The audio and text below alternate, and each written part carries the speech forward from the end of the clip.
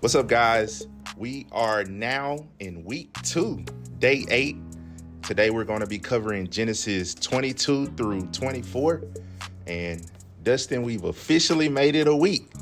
So let's continue in faithfulness and dive into chapter 22. I'll read the first verse. Now it came about after these things that God tested Abraham and said to him, Abraham, and he said, here am I.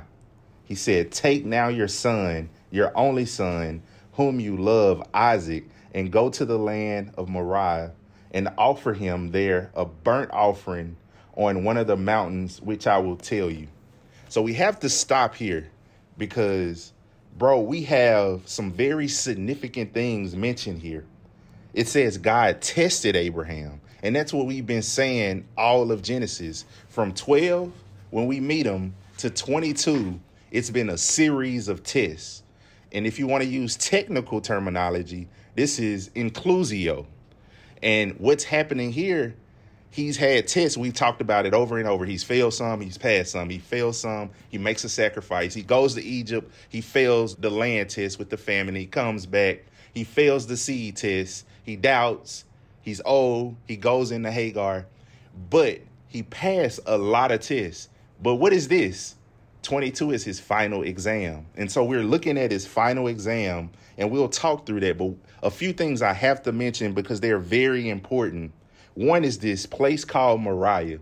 We have to note this because guess what Moriah is? Moriah is the place where Solomon builds the temple. What this tells us is this place where a sacrifice doesn't happen becomes a place where all sacrifices happen. Now, I'm going to take this a step further. When Jesus died, we know the place is Golgotha from the New Testament. Most scholars pin Golgotha very close to Mount Moriah, like you can see it. And so there's a debate around this, so I'm not going to beat that drum too hard. But think about all that's going on here. This sacrifice, the temple, and the sacrifice of Christ. That's very compelling and very interesting and very powerful to me. And it strengthens my faith a lot to see how God is moving here. This is very important. Let's pick up in verse 5. Abraham said to his young men, stay here with the donkey, and I and the lad will go over there and we will worship. Listen to this. And return to you. Who will return to you? We will. Abraham took the wood on the burnt offering and laid it on Isaac, his son. Something's going on here. Even in the Hebrew, you see the emphasis, but Abraham is certain that he will return with his son. You know what that tells me? Even in this exam, a lot of us know what happens in this test. This is a very famous passage. We'll give away the cards. We know he passed this test, but what's going on in his head? Because he gets the command to kill his son. So in his head, he doesn't know that God is going to provide a ram in the bush, right? So what is he thinking? You know what I think he's thinking, bro? What's that? I think he thinks, after I do this, God is going to raise my son from the dead. You know why? I think we got a little help in Hebrews 11, don't you think? No, absolutely. How does it word it? It says in Hebrews 11, chapter verse 19, it said he considered that God was even able to raise him from the dead, from which, figuratively speaking, he did receive him back. Bro, Abraham believed that Isaac would be raised from the dead. He knew God would provide. He knew the faithfulness of God. Abraham is growing in faith because he is the father of faith. This is beautiful in chapter 22. And so we know the rest of the story. What happens when he goes to kill his son? What does God do? He provides. He provides. He tells him stop. He tells him no. And what happens there? God says, look, I'm going to stay your hand, but I will not stay mine. I will drive the dagger in my son and save humanity and bring my people back to rest. The rest you were looking for wasn't in Noah. It's in Christ, the true Messiah, Jesus, who will save his people from their sins. And so we finally find our Noah in Jesus Christ, the Prince of Peace. And God shows this through this example with Abraham. Let's move to chapter 20. Chapter 23 is an interesting chapter. This is the chapter where Sarah dies and Abraham finds a burial plot, a burial place for Sarah. So he mourns her death. And he says in verse 4, I am a stranger and a sojourner among you. Give me a burial site among you that I may bury my dead out of my sight. What's beautiful here is he's still a man of faith. He doesn't own a piece of land yet. We saw Abimelech coming to him in chapter 21 to get water rights, but he doesn't own any land. But he's a rich man, he's wealthy, and he can buy it. So he's trying to buy land here. But it's weird. It's like this in club. It's like this good old boys club, and they won't let him in. And he's trying to buy land. And let's hop down to verse 16. It says, look at how much they try to charge him for land. You won't pick this up until you try to convert it into our currency.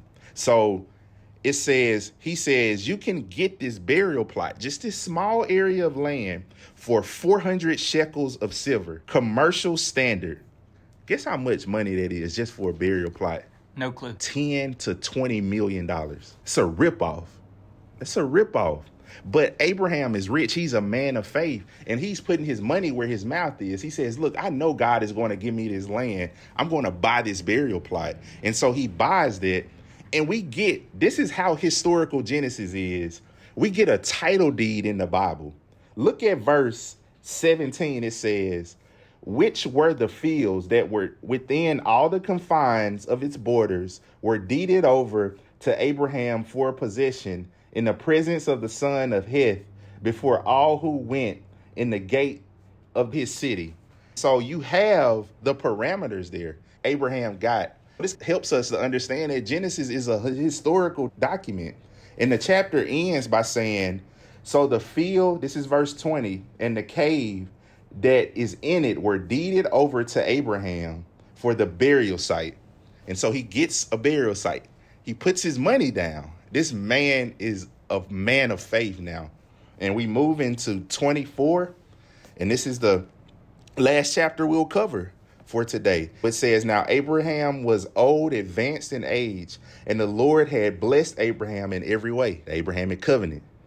Verse 3, he talks to his servant and he tells him, watch this. Watch how he's developed.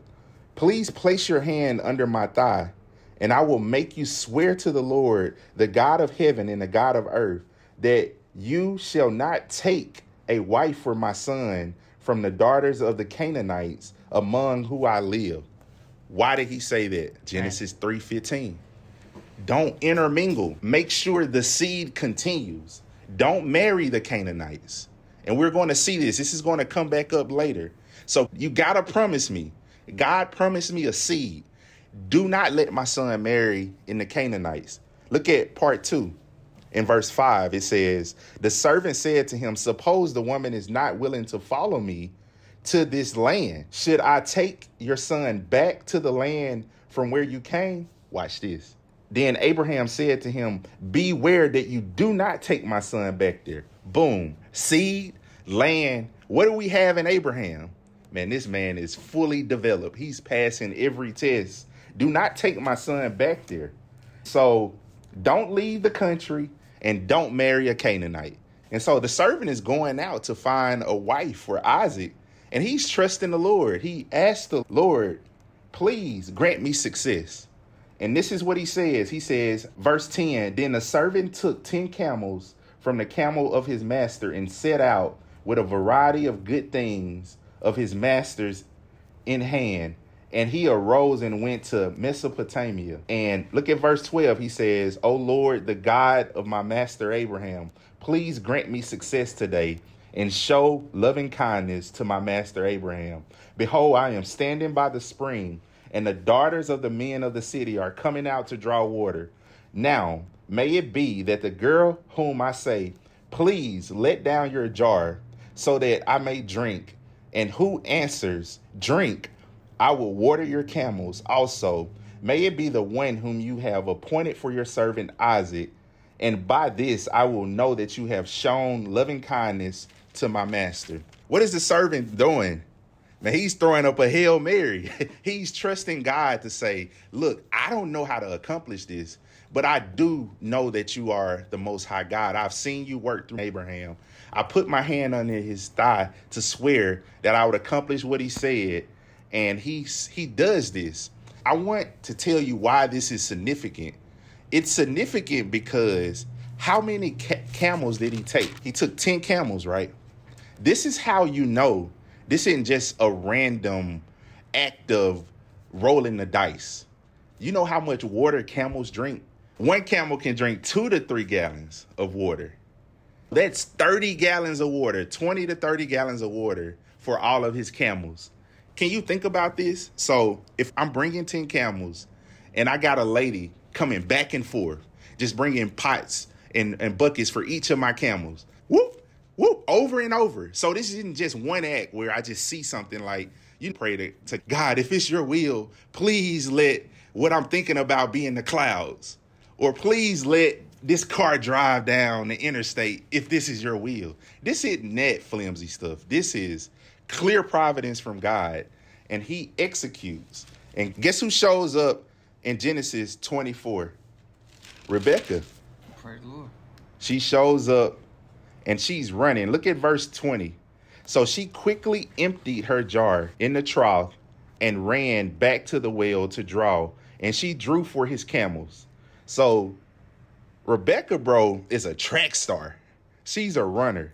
She's getting 2 to 3 gallons per camel. This is about 20, 25, 30 gallons. And he's just seeing this happen before his eyes. So imagine you praying that prayer and you just see this woman back and forth 100 times, just going back and forth. What would you say? Man, she got a lot going on. Man, I'll tell you what you'll say. You'll say, wow, that's the providence of God. God is answering my prayer before me, because he gets to see this over the course of a big period of time. It isn't just a quick act. This takes a long time to do. We have his prayer being answered, and Isaac gets his wife. And it says that we end here. He goes to her father, Laban, and Laban gives her permission to go.